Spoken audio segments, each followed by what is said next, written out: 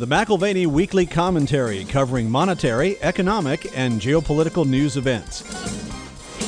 We've been at this place where apathy and complacency with the gold market in the West is on display. In the East, every opportunity to buy cheap has been taken advantage of year after year after year. And if you give them a chance to do it again today, they'll do it again today. Where are we? Fat, dumb, and lazy, ignoring the obvious. The crowd of elephants in the room. Overvaluation in the stock market, unsustainability in the debt markets, a rollover of massive quantities of debt at higher and higher numbers. You think $1 trillion in interest is tough? Try $1.5 trillion. It's coming to a theater near you. Now here are Kevin Orrick and David McIlvaney. Welcome to the McIlvaney Weekly Commentary. I'm Kevin Orrick along with David McIlvaney. David, you're recording remote, but it sounds like you're just right here in the studio. You're in Atlanta right now, aren't you? That's right. I got to spend some time with family last night, which was absolutely fantastic. A cousin that lives here in Atlanta and her husband, a nobleman. I think of him as noble. I think anyone who has a perfect British accent, you could confuse for royalty. They speak, after all, the king's English, or the queen's English, as it were. We had a fascinating conversation just on how quickly life goes by, how short it is, and how important it is. And it reminded me of the conversation we had a few weeks ago, Kevin, where we talked about investing in scarcity. And when you do invest in scarcity, one of the things that you prioritize, I think, by the nature of it, is in relationship. It's one of those things that we just don't have a lot of. If you think about the holidays in particular, in a 90-year span, how many more Christmases will we have? For me, that means that there's only a certain number of times that I'm going to make cinnamon rolls with my sister, ever. Right. And I can count those on a certain number of hands. And so, whatever your tradition is, however you prioritize time and relationships, recognizing the finitude of our lives and how important it is to invest in scarcity, I think that was one of the reminders from the conversation I had with family sitting by the fire yesterday. You know, Dave, you wrote the book Legacy a few years ago, trying to get people to focus on value. And of course, it's no comparison when we're talking about making cinnamon rolls with your sister versus gold. But value, whatever it is found in scarcity. You brought up a British accent. I think about the benefit that we had as a company. We've been around now 51 years, the McIlvaney Company. But I remember in 1998 and 1999, there was an unusually high amount of volume or demand for small tradable gold coins here in America. And at that same time, Dave, and you've been to London many times, I've only been a couple, but I remember whenever I'm in London, seeing everything was gilded with gold, the age-old gold. The British sovereign was the currency of the realm, 100, 150 years ago.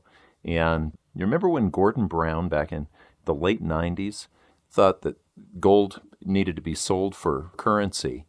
He hit the exact bottom of the gold market, and he supplied us with just millions and millions of dollars worth of gold that we needed over here. I think he was probably wrong. I mean, how much gold did he sell out of the Bank of England's vaults at the very bottom of the market? I'm reading a book right now by Gordon Brown. It's actually co-authored by Gordon Brown and Mohammed El-Arian, and the title of it is Permacrisis.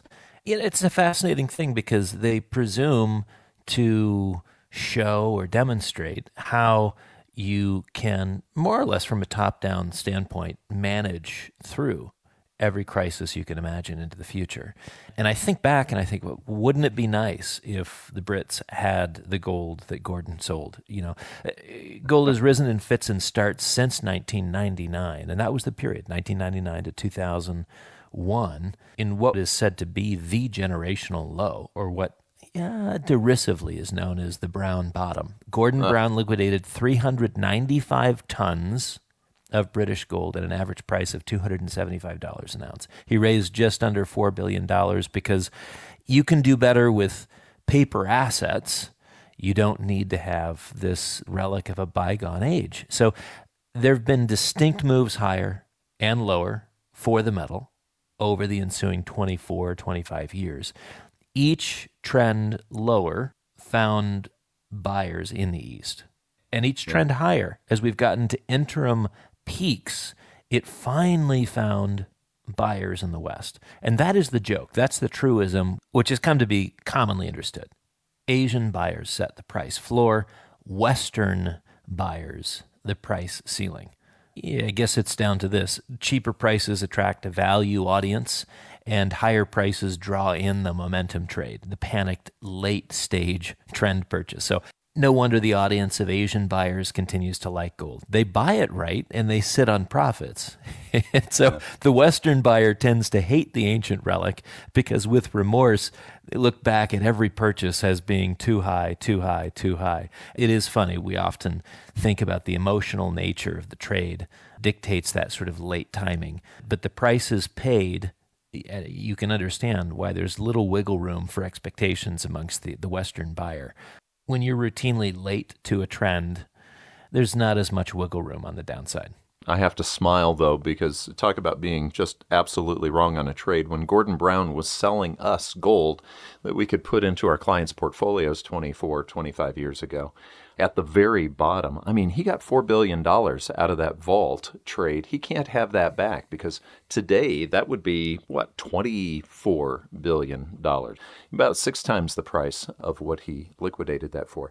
But I think we have to be careful, too, because when we talk about bottoms, we can look back at 275 and go, well, gosh, we're a lot higher than that right now.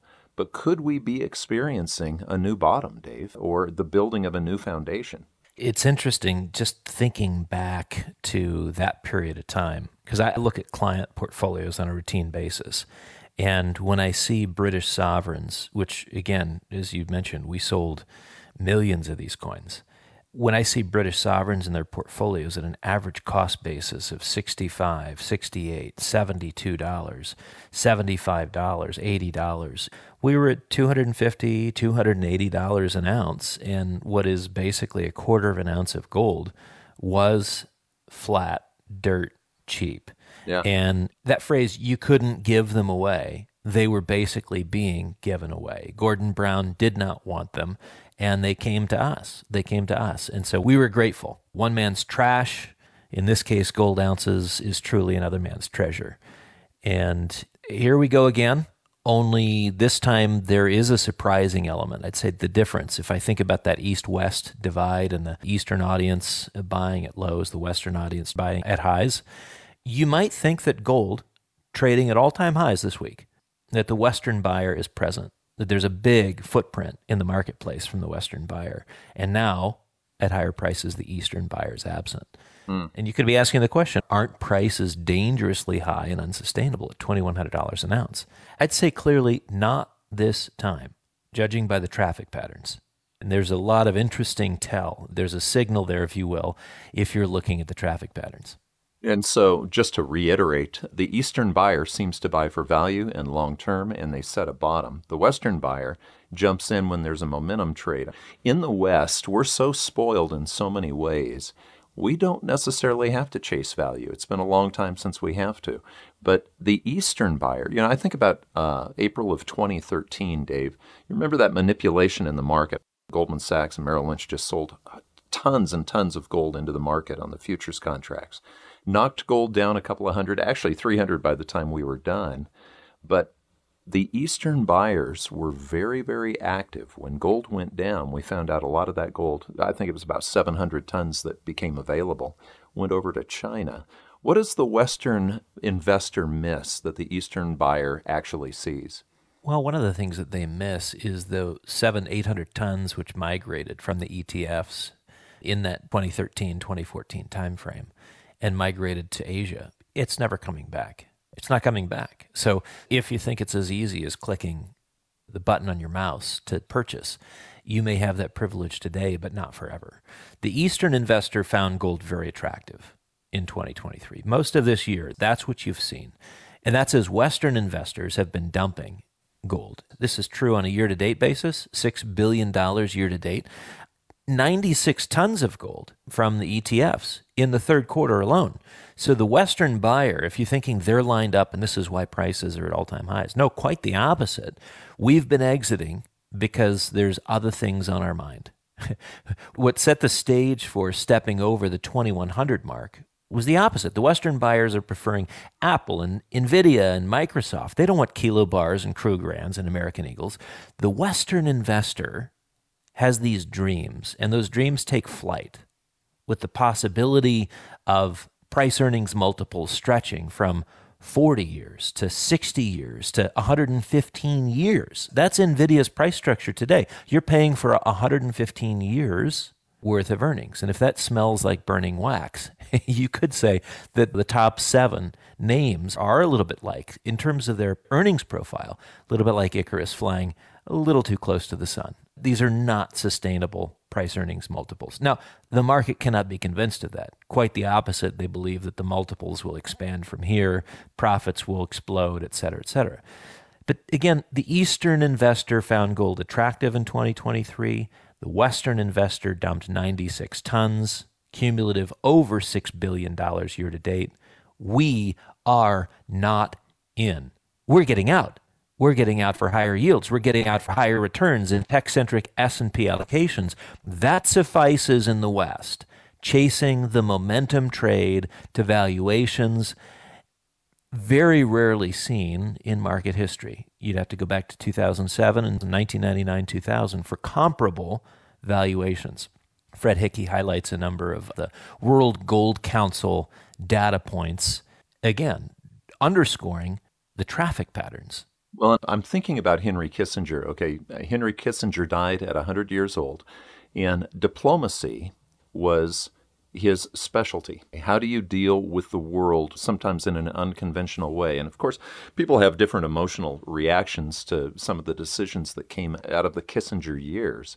You even, Dave, wanted to interview Henry Kissinger before he passed away, but we missed that opportunity. But I think about how diplomacy actually occurs. Sometimes it occurs with guns. Sometimes, however, it occurs with central bank policy or treasury. Remember Juan Zarate's book. So diplomacy and how the world all holds together harmoniously has a lot to do with how money flows, not just how the military flows. And I'm bringing that up because central banks are the banks of each government around the world, and their gold buying patterns changed pretty dramatically after 2008. Instead of being gold sellers, which means that they would have put the importance on paper, they became net gold buyers. So it's not just the Eastern buyers. The central banks have a play in this, don't they? Absolutely. And that's where you see this sort of strong floor even reinforced more. Not only do you have the Asian buying, but both Chinese and Indian buying, but you also have the central banks which have decided that the world order is changing. And you can't discuss the world order without discussing Kissinger. Somebody was asking me the other day what my thoughts were on Kissinger. And I said, I went through Niall Ferguson's biography of Kissinger twice, and I can't remember anything. And a part of that's because I listened to it while I was training for the Ironman, and I don't learn with an auditory. That's not how I learn. I need a pen and paper in front of me. Marginalia. Exactly. You like to write in the book, yeah. And I could say Metternich. Kissinger was influenced by Metternich. Well, how? Well, I don't remember. There's a vague familiarity with Metternich, and so, this is the Austrian diplomat, Prince Clemens von Metternich. And, who was he? Well, like Kissinger, secretive, tragic, manipulative, Machiavellian. This is the world of Kissinger. It's a world of changing power structures, competing interests, brute force. And if you want to know some of the subtext for the gold market today, it has to do with these things. Gold prices have been buttressed by central bank demand in the same time frame that we see Asian buying increase. Mm-hmm. It's a compelling motivation for a growing part of the world, and it's a motivation that is not going to quickly go away. This is the de-dollarization theme. This is the secure and control your reserves theme. That continues unabated. The dream is simple. It's to operate autonomously from the U.S. Treasury Department. When you read Juan Zarate's book, Treasury's War, and when you see how powerful the U.S. Treasury is in directly influencing global foreign policy objectives, even more so than the State Department, in essence managing global purse strings, you can appreciate the desire for space between us and them. You can appreciate this move towards gold ounces as a way of insulating the national balance sheet from the balance sheet that the U.S. has sought to influence and control.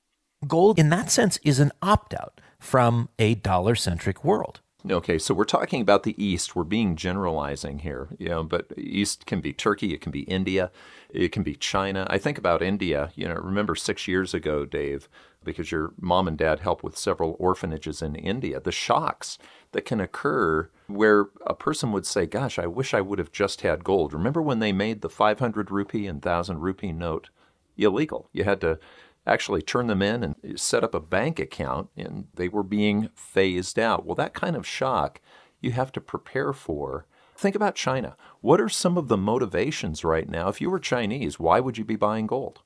Right. So if you add to central bank buying this sort of surge in investor demand, I think things get really interesting. And China is kind of the epicenter of investor demand today, and that can spread, of course, outward towards the periphery. But if you go to the heart of Chinese demand, 82 tons in the third quarter from investors. This is not central bank demand. This is investors in the form of coins and bars. That's a 66% surge when you're comparing one quarter versus the previous. It's a 16% increase when you're comparing the year-to-date numbers for this year versus the previous year. So quarter on quarter and year on year, significant increases. These are being reported by the China Daily. And there is, for the Chinese investor, I think a trifecta of concern, and that starts with real estate. This is the most popular asset in China. This is what holds the greatest amount of wealth in China. And this is where you have an implosion, which has been going on now for the better part of a year and a half. The unwind of one of the great real estate bubbles is unfolding daily in the collapse of the entire real estate developer segment in China. This is developer debt obligations. I mean, can you imagine this? Bonds with yields stretching over 700%, wow, with equity of those companies worthless. Wow. Yeah. Equity's worthless, debt is pricing insanity. That's not a good investment. That's just a telltale of something that has imploded. These companies represent trillions in obligations, estimates of $12 trillion in obligations, which are in the process of foundering. You get a number of shadow lenders. This week, as a matter of fact, one of them is going under. Merely this week's example of an implosion. Twice the obligations owed to assets remaining. Over $60 billion in debt. Under $30 billion in assets. And I thought it was interesting. The Financial Times was asking the question, where'd their top two executives disappear to? Well, this is just as Chinese style. If you're going to mismanage a business, you just simply disappear. Chinese officials would probably, this week, like to make Moody's analysts disappear as well. I'm sure you saw that Chinese debt was given a negative outlook by Moody's just in the last day or two. Well, and it's about time. I mean, let's face it, Chinese debt is in trouble. But the stock market, talk about a gag reflex. The Chinese equities market, if I were looking at stocks or gold, if I were Chinese, I think I would lean on the gold side there as well. Exactly. The trifecta includes the real estate market being under tremendous pressure. Then there's the vast underperformance of Chinese equities. The Chinese stock index, the CSI 300, very much like our S&P 500. It's trading at 4-year lows. And this is an index that covers the largest cap-weighted companies from Shanghai and Shenzhen. The market malaise in Chinese stocks stands out like a sore thumb when you consider the uniformity of equity markets moving higher everywhere else. The CSI 300 has been left behind. That may be because of the third element, which factors into Chinese gold demand, and that is you've got global geopolitical instability. And so there's your trifecta. I guess to these three, I might also include sort of the oppressive state. And this won't be popular, but Xi has decided to take a different road from his predecessors in consolidating power and extending his rule to a third, maybe you could call this the forever term.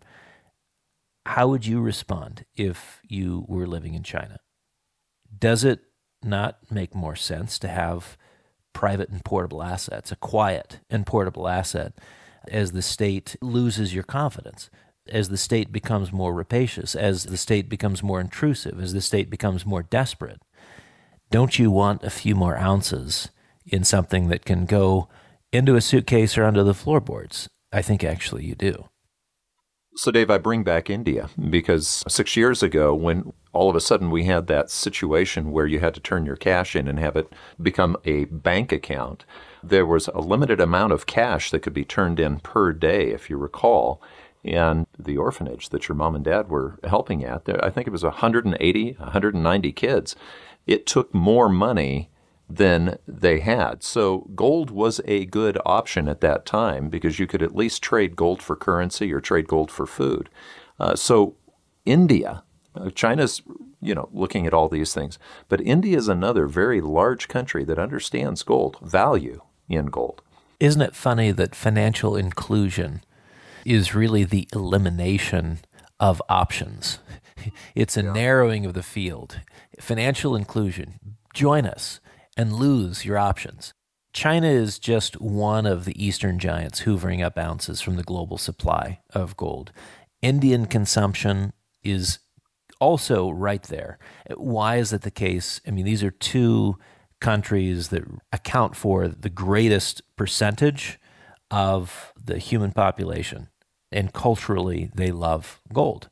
So gold is highly sensitive from a demand perspective to demand dynamics in China and India.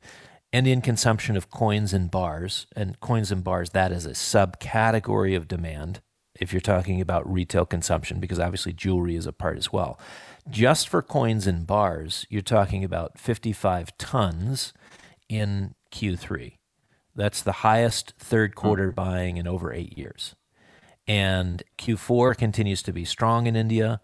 October total imports were up 60% year over year. That was a 31-month high. And you're in between some significant holidays. Diwali demand was very strong this year. And in India, again, we often refer to India as sort of the love trade. And that's because of the time of year this is. The wedding season, post-harvest, and gold is given as gifts, as a very traditional thing to do within the culture. So Chinese and Indian retail demand alongside central bank demand has been powerful. Again, the grand irony is that's even as Western investors are exiting. Yeah. And you know what they're exiting into? I mean, it's funny how we do here in the West, we chase the shiniest new object, whether it's artificial intelligence, maybe it's some new cryptocurrency that some star decides to call their own, or whatever, you name it. But we chase the shiny object, while the Easterners, I mean, you haven't mentioned Turkey, but Turkey's also a big buyer right now. And this has been true going back hundreds of years. The Ottoman Empire was very interested in metals, and now in its current form, Turkey has prioritized the trade of gold. They do have some significant mines in Turkey, and year-to-date imports, in addition to what they create, year-to-date imports have already exceeded any full-year record. The record was set back in 2020, and we've far exceeded that already on a year-to-date basis. But there's a contrast there. I mean, do you see the contrast, Dave? Absolutely. Yeah, you're pointing this out. Yeah, it's the tectonic global shifts which are occurring both in the currency markets in that sort of de-dollarization theme, as well as in the global bond markets, where we've pushed things beyond what the global economy can handle in terms of debt that is needing to be serviced. The West, as you mentioned, remains fascinated with the newest shiny object. It doesn't matter what it is. Is it AI? Is it some other form of technology exceptionalism? In the East, they see the importance of the oldest shiny object, while we're the ones fascinated by the newest shiny object. And it's in the East that I think they appreciate that gold is simply a form of wealth that endures. It endures regardless of political regime. It endures regardless of growing cross-border discord. It endures regardless of paper asset values. And that contrast is amazing. The price floor setters see the world in long time frames and through the lens of value.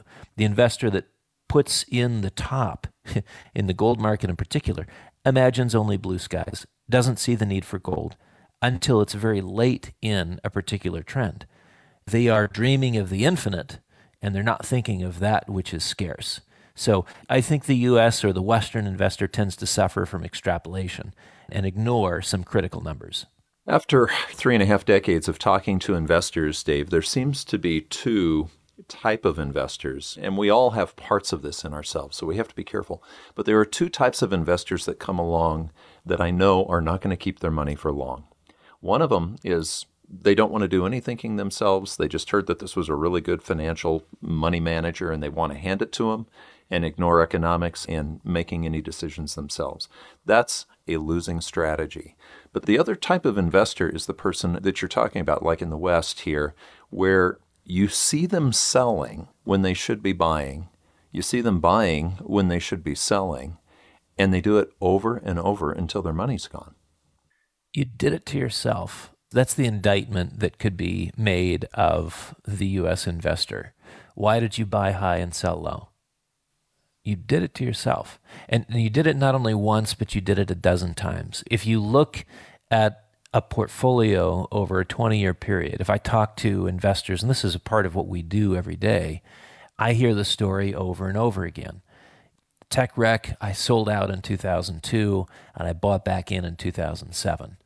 I sold out in 2009. I bought back in 2016, 17, 18. They miss the big moves higher.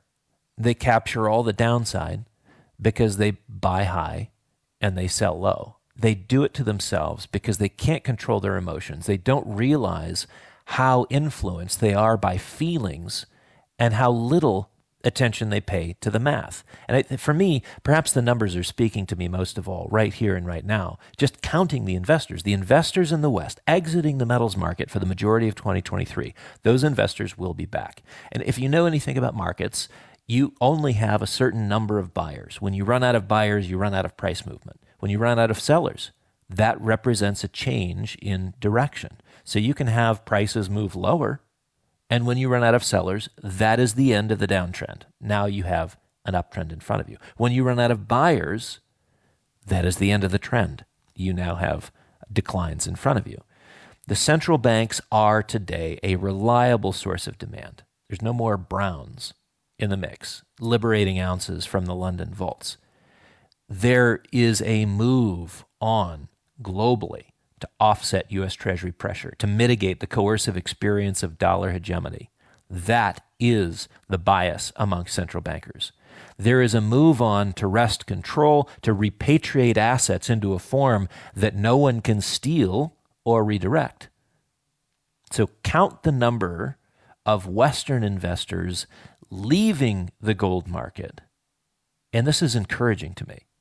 It's very encouraging to me because these are investors that out today will be in tomorrow, right? Some will be back. Others may never own gold again, but there will be new entrants into the gold market, even from the Western space. Frankly, very few people today, if you're talking about professionals, actually are allocated to the metals. That's one of the things that I found is consistent. When somebody talks about their broker managing their money, I'll ask them, now, do they have a place at all in their portfolio for gold? And if they go back and ask, oftentimes they're shocked that there's either zero or very little recommendation for gold. Yeah, they have a place for it. It's in the joke box. It's in the trash can, the round bin. They file that idea away very neatly. Bank of America Global Research demonstrates this clearly. 71% of investment advisors have 0 to 1% gold exposure of any kind. Only 2% of investment advisors have 5% or more of an allocation to gold. What I'm saying is that gold is under-owned in the West. When I say the numbers speak to me, I mean that markets are driven by buyers and sellers, and precious metals are far from exhausting the numbers. Again, the number of remaining buyers is huge. We've barely started, certainly in the West. Okay, so now we hit, on Sunday night, Dave, a new all-time high on gold. You've brought up the Eastern buying, but there is a point where the Eastern buying, are they going to back off a little bit? They're not price chasers like the West, are they? No, but they are a little bit price sensitive as things get, in their mind, above what they've been paying recently. So investor demand in the East will likely ease. They don't chase the price. But the setup is classic. As the Eastern investor settles in and waits for any lower price to pounce on, the Western investor returns, paying the higher prices. A bit late, but with liquidity to drive the price nuts. So we're on the edge of nutty price moves. I don't think that 2100 is a nutty price. Western-driven nutty price moves are ahead. In fact, I like gold at 2000. I like gold at 2100 because that has been the ceiling since 2011. And this is now a 12-year consolidation in price. 12 years of that consolidation is being resolved to higher levels. A breakout from that 12-year consolidation redefines 2100 now as a multi-decadal floor. What has been a ceiling now becomes the floor. Think about that. Consider that your imagination may at this point have insufficient space to see a price level sustained over 2000 an ounce. That's one of the things that is tricky, our imaginations. There are things that we're experiencing right now, Dave, that 10, 20, 30 years ago, I really could not have imagined at that time. And you have to be able to say, all right, is 2100 a little bit like what 275 or 252 was, $252 an ounce, 25 years ago? I think it's a little different. I think 2100 is a little bit like 400 or 600. 2100 is not the cheapest price, but it's also not the end of the range either. Oil never traded to double digits. If you go back in time and think about the oil markets and the use of imagination in engaging with commodity pricing and supply and demand, oil had never traded to double digits. So who could imagine triple digits if you've never even seen double digits? Prior to July of 1973, oil had never traded over $4 a barrel. $4 a barrel. That was a stretch. By the end of 1974, it was over 10. So it flipped to double digits. 6 years later, by 1980, it was around $40. So from 4 to 40, a tenfold increase in less than a decade was unimaginable by anyone who in 1971, 72, 73 was looking at $1, $2, $3 a barrel. I started at Morgan Stanley, Dean Witter, and oil was $12 a barrel. There was one broker I worked with. He was a classically trained violinist. Pulled me aside, shared a few technical charts with me, and he made the case for oil trading over $100 a barrel from 12. And granted, I was incredulous. Hard to imagine. Yeah. Never been seen before. If 40 was the peak, and here I was as a young whippersnapper looking at $12 a barrel. But I was curious, how does an asset that has traded for decades do something new, do something that it's never done before? And I, proved myself to be a man of little faith. How right he was. How right he was. I was in an office that was more fascinated with Sun Microsystems, could care less about oil. Oil was a dead asset. Oil was something that you could take for granted. Information was the new oil. And so Sun Microsystems, that was where you went. Never before seen market caps. Palm Pilot, the devices that were pioneering the handheld computer. WorldCom, owning the entire world, like 90%, 95% of the world's fiber optic cables, the backbone of the internet, the pipes of the dot-com era. That's where attention was. Nobody cared about oil. Outside of tech, you had Enron, one of the top positions held by Wall Street firms and its clients. And I'll tell you, Kevin, of those 4 names, 2 disappeared, 2 were embroiled in scandal. Sun was worth over $200 billion at its peak, and it sold to Oracle almost a decade after its initial decline for less than $6 billion, a peak-to-trough loss of 97%, and it was one of the darlings. You look at today's landscape, NVIDIA could very well be this generation's Sun Microsystems. Investors don't have the imagination for downside. All they see is blue sky. Investors are lining up and gladly paying for 115 years' worth of earnings. In the case of Sun Microsystems, no amount of patience helped. The extinction event came before the investor payday. You know, you brought up Palm Pilot being one of those, and I remember the hope because you've talked before how a company may have the idea of the future, but they may not be the company of the future. I had a client back in the late 90s. He did real well with Palm Pilot. In fact, he had over $1 million invested in Palm Pilot, and we did the triangle and talked about possibly taking a third of that and getting that into gold while he continued to speculate on the Palm Pilot. I know this story only too well. Oh, and Dave, he ended up starting with 30,000. He said, well, I'm going to start with a tenth of what you're recommending, Kevin. I'll start out with 30,000 in gold. And he continued to put money into Palm Pilot. And I remember the call. When he called back, he never invested more than the 30,000 in gold. He called me back and he said, Kevin, Palm's way down. He says, I've lost an awful lot of money. I know I need to leverage this and invest. And I said, well, how much do you have to do that with? And he said, well, I've just got the 30,000 in gold. Could I sell that back and put that into Palm Pilot? And I said, Mark, don't do that. Don't do that. Just keep that just in case. The burnt bandage finger went wobbling back to the flame. Oh, my. So I hear what you're saying. Well, who cares about natural gas under $3? Who cares about silver under 25? Who cares about gold finishing a 12-year consolidation and beginning to break out? Disbelief is the common outlook. And I go back to those Morgan Stanley brokers that I worked with. What they heard sounded just flat crazy. You've got this guy who maybe he should have stayed a first-chair violinist. Crazy noise from the chart-wielding violinist / oil bull. So here we are, the gold and silver bull. Here we are, selective aficionados of hard assets, tangible, real things. Maybe it's crazy sounding. Maybe it's actually symphonic. Does the commodity bull deserve a padded cell today? Is it crazy? Or is it first chair stuff? I think the gold chart, I think the 12 years of consolidation, I think the teacup and handle breakout, it implies significantly higher prices. It sounds crazy to consider gold at 2 to 3 times its current price because we've never seen it before. But that's what happens. It's crazy to consider silver at 8 times its current price. But that's what happens. It's crazy to think about the companies that do a good job digging in the dirt. And by the way, they are few and far between. It's crazy to think that they could trade at 10 to 12 times current values. But that's what happens.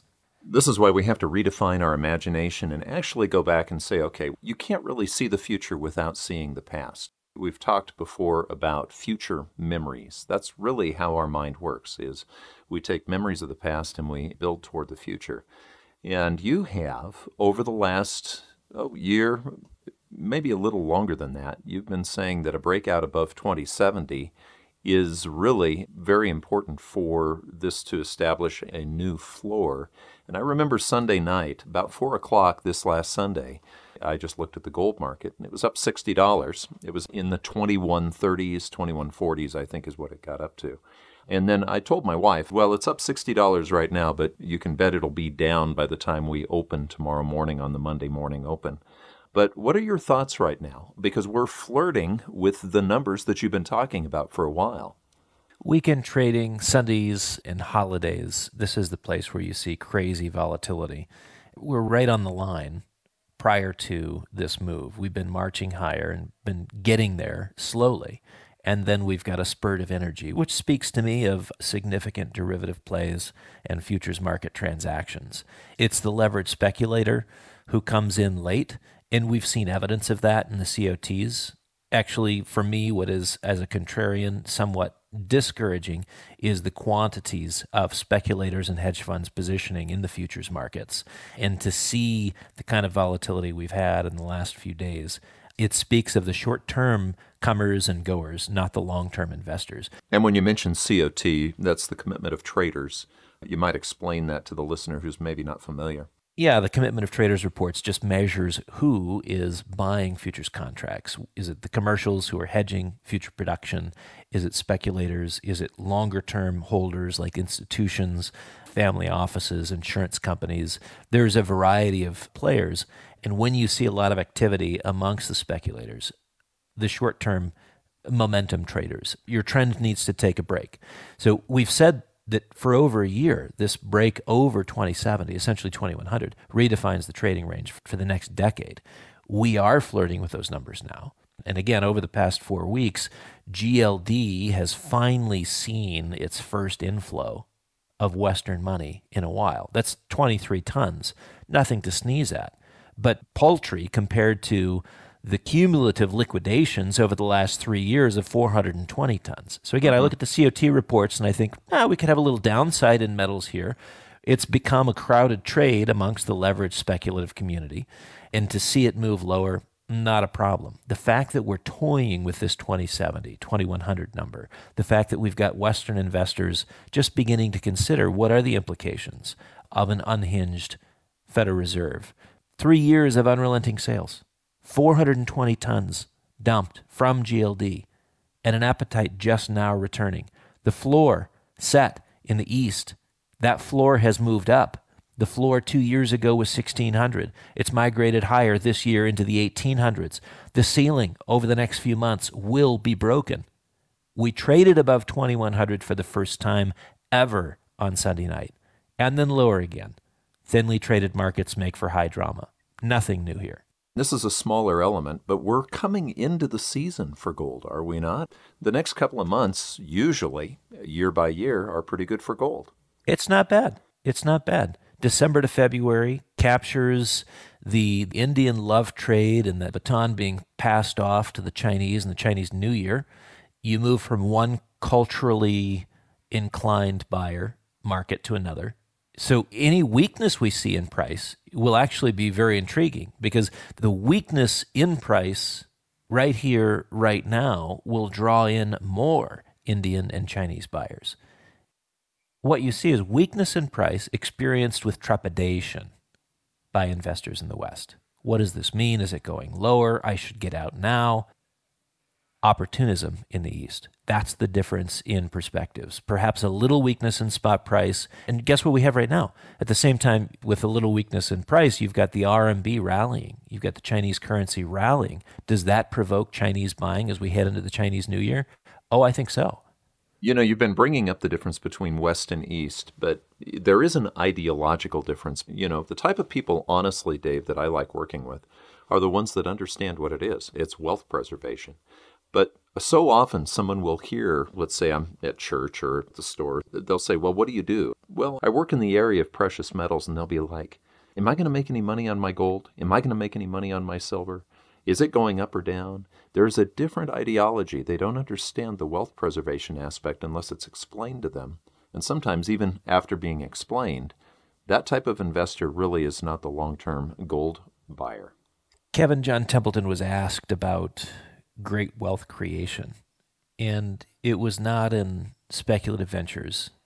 It was in earned income, living beneath your means and saving a healthy percentage of what you bring home. His recommendation was that you save 50%, 51% exactly, of your income. Now, that may sound extreme, but this is it. Gold is money. Gold is a means of preserving the purchasing power of your savings. I guess what I'm saying is that wealth creation is a matter of discipline. Disciplines of the mind, disciplines of the spirit, work disciplines, work ethic. Wealth preservation, that's a different question altogether. And that is where I think the difference in orientation, East versus West, so much of that orientation, different understandings of what gold is. If you see gold as an enduring form of wealth that can be acquired at a discount, there's room for enthusiasm when there's weakness in price. Mm-hmm. And I can't tell you the number of Western investors that do not operate on that view, which I think is the healthy view, gold as enduring wealth. Instead, what is it to them? It's a bauble. It's a trade. They care about the next 10 cents lower or higher on the silver price, $25 lower or higher on the gold price. And there's disappointment, and there's regret, and there's remorse. These are the first expressions when things don't go exactly the way they want them. Without a view of markets, without a view of global events from a historical perspective, daily volatility is confusing. It's disorienting. With a view of our place in a time and event sequence, and a perspective on the frailties of mass confidence. Mass confidence in things like fiscal policy, monetary policy, the central bank community, with an eye on the devolving global order, with a change in the amount of faith that is placed in institutions. I think you begin to see there's a very different role that gold plays and a different need for preservation of capital. A bet on gold has nothing to do with price, nothing to do with chart points, nothing to do with capital gains or losses. Probably has more to do, if I could borrow from Gerald Loeb's classic 1935 title, probably has more to do with the battle for investment survival. You bring up, Dave, all these various aspects of demand, Eastern demand and why. But when we're looking at a market, you and I both know that supply is an important part of the whole price equation. And there was something that just shocked me. I should have known this, but I really didn't. You all over at McAlvany Wealth Management look closer at the mining community. But during the McAlvany Wealth Management meeting, it was pointed out that as far as supply goes, in the 1990s, exploration found over 180 1 million ounce or greater finds for gold. And then in the decade of the 2000s, it had dropped to 120, but that's still a lot. Over 1 million ounces of gold or greater, 120 finds. And then from the 2010s, it dropped all the way down to just 40. But what was shocking, Dave, was that even though exploration budgets have been rising, from 2019 to present, they haven't found any. Zero. And I think that's the key point, is that exploration budgets have more than doubled in recent years. Since 2016, we've gone from $3 billion a year in cumulative exploration budgets amongst your gold miners to over $7 billion annually, and they are not finding the ounces. Over the last 3 years, not a single discovery over 1 million ounces in the face of a doubled exploration. But the demand side for gold is where we've spent most of our time today, underappreciated, at least to the uninitiated in a market like this, is the supply side inelasticity. You need to be able to find the gold, and even when you find the gold, from the time you discover it to the time that it's permitted and in production, you're typically looking at 7 to 9 years. We're not putting anything into the pipeline. You can't keep up with demand, and the only adjustment in terms of a market dynamic is the price, which tends to adjust dramatically. There's product, but not in the form that most investors can access. If you're talking about looking at the market today, an investor who wants to take delivery of ounces, and you say to yourself, I want to buy 1,000 rounds of silver. I want to buy 16, 17, 20, 50 ounces of gold. What you're going to find is that over the next year or two, your 1 ounce product disappears, your 10 ounce product disappears. Mm-hmm. The stuff that is easy for the man in the street to buy, it's all gone. It's all gone. We will not run out. We will not run out of kilo gold bars or 400 ounce gold bars. But think about that. Not everybody's lining up to pay $68,000 a bar. Not everybody can pay $840,000 for a 400 ounce gold bar. Unless, and here's the carve out, unless you're using a program like our Vaulted program, where you can buy out of a kilo bar, buy out of a 1,000 ounce silver bar in any dollar quantity that you want. You're getting the benefit of the economy of scale in those larger bars, and we are not going to run out of those bars, not anytime soon. You'll find that smaller product becomes simply unavailable except at huge premiums. We saw this last year at this time. An American Silver Eagle in the open market, our cost over 70% higher than just its silver value. That is ridiculous. Right. And guess what? It was also unsustainable. It went away only months later. Why? Because the U.S. Mint came back into production with 2023 ounces. These supply constraints make for crazy trading within the small product market. And if you're going to be coming into the market, figure out what your strategy is. This is what we saw in 2008 and 2009. Huge premiums on small products. That inspired our solution. That inspired the evolution in the gold markets. We designed the Vaulted program. Now, with silver also a part of the program, advantages are even greater. Buying a portion of a 1,000 ounce bar, at 1,000-ounce bar prices. We have zero competition. Price it per ounce. I don't believe there's a single outlet for silver that can match our bars at HSBC. Yeah, it's so nice to be able to just pick up my phone and say, I've got about 5,000 more in the bank than I want, and just move it right over into Vaulted. So it's like buying gold on my phone. Now, that doesn't nullify. You're talking about how thin the markets are on actual physical product that can be traded on the street. The investor that works with us typically will have a pretty good portion of what they own in small tradable product that they have in hand. And then the gold you buy on your phone, portions of bars, that is a really convenient way to exit the dollar and the banking system. Yeah, I'll give you an example. I got an email text from the Vaulted crew this morning, because it's just in the first week of December. And from payroll, there is a deduction. I do this as a part of our Vault plan every payroll, and it automatically buys a certain dollar amount of gold, a certain dollar amount of silver. I love it. It's automatic. It's a savings plan. I am deliberate and calculated, like the ant moving one rock at a time. I'm going to do that from every payroll from now until kingdom come. That's just a reality. Now, that's not the gold that I want to have in-house, because there is other product that I do want to own. Supply is not an issue today. To your point, supply is not an issue today. If you want to take delivery of a British sovereign, you can. If you want to take delivery of a 1-ounce silver eagle, gold eagle, you can do that. It's only when it's only when the American investor flips the switch and decides to take an interest in gold, which they still have yet to do, it's then that you discover how thin, how limited the availability is, except in programs like Vaulted. The global financial crisis supply bottlenecks shocked me, and they scared me. To be in business and not be able to transact business scared me. There were months where the price was soaring, and we as a company faced an unanticipated risk. No sales, nothing available. Allocations per day per client so minuscule as to offend. And I said to myself, never again. Never again. Vaulted is an innovation to empower savings under any circumstance.